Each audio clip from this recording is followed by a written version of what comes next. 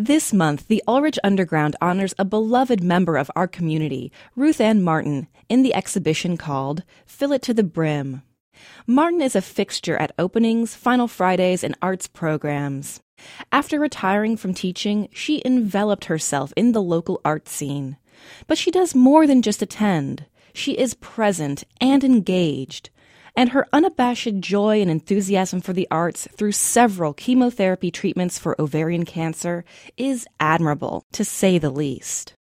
Martin's resolve is an inspiration to many, and for this exhibition, several artists in our community.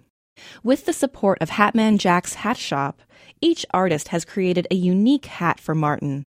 On display are hats that are perfectly wearable, like the one made by Trish Van Osdol. Hers is a black woven sun hat, trimmed with black upholstery fringe and 2 silk scarves with tattered ends pulled through the top. The texture is subtle but would work beautifully with any outfit. Other hats are statements. Randy Regiers transforms a woven sun hat into a Kaiser-like helmet, complete with spike. From the spike dangles a gold chain connected to an open heart-shaped locket in the front. Inside is a picture of Martin's husband. Regiers' hat symbolizes Martin as a courageous warrior with the love of her life at the center of her fight. Fill It to the Brim is a modest, touching exhibition that celebrates the inspirational Martin and the healing power of art and community. For KMUW, I'm Lindsay Herkimer DeVries.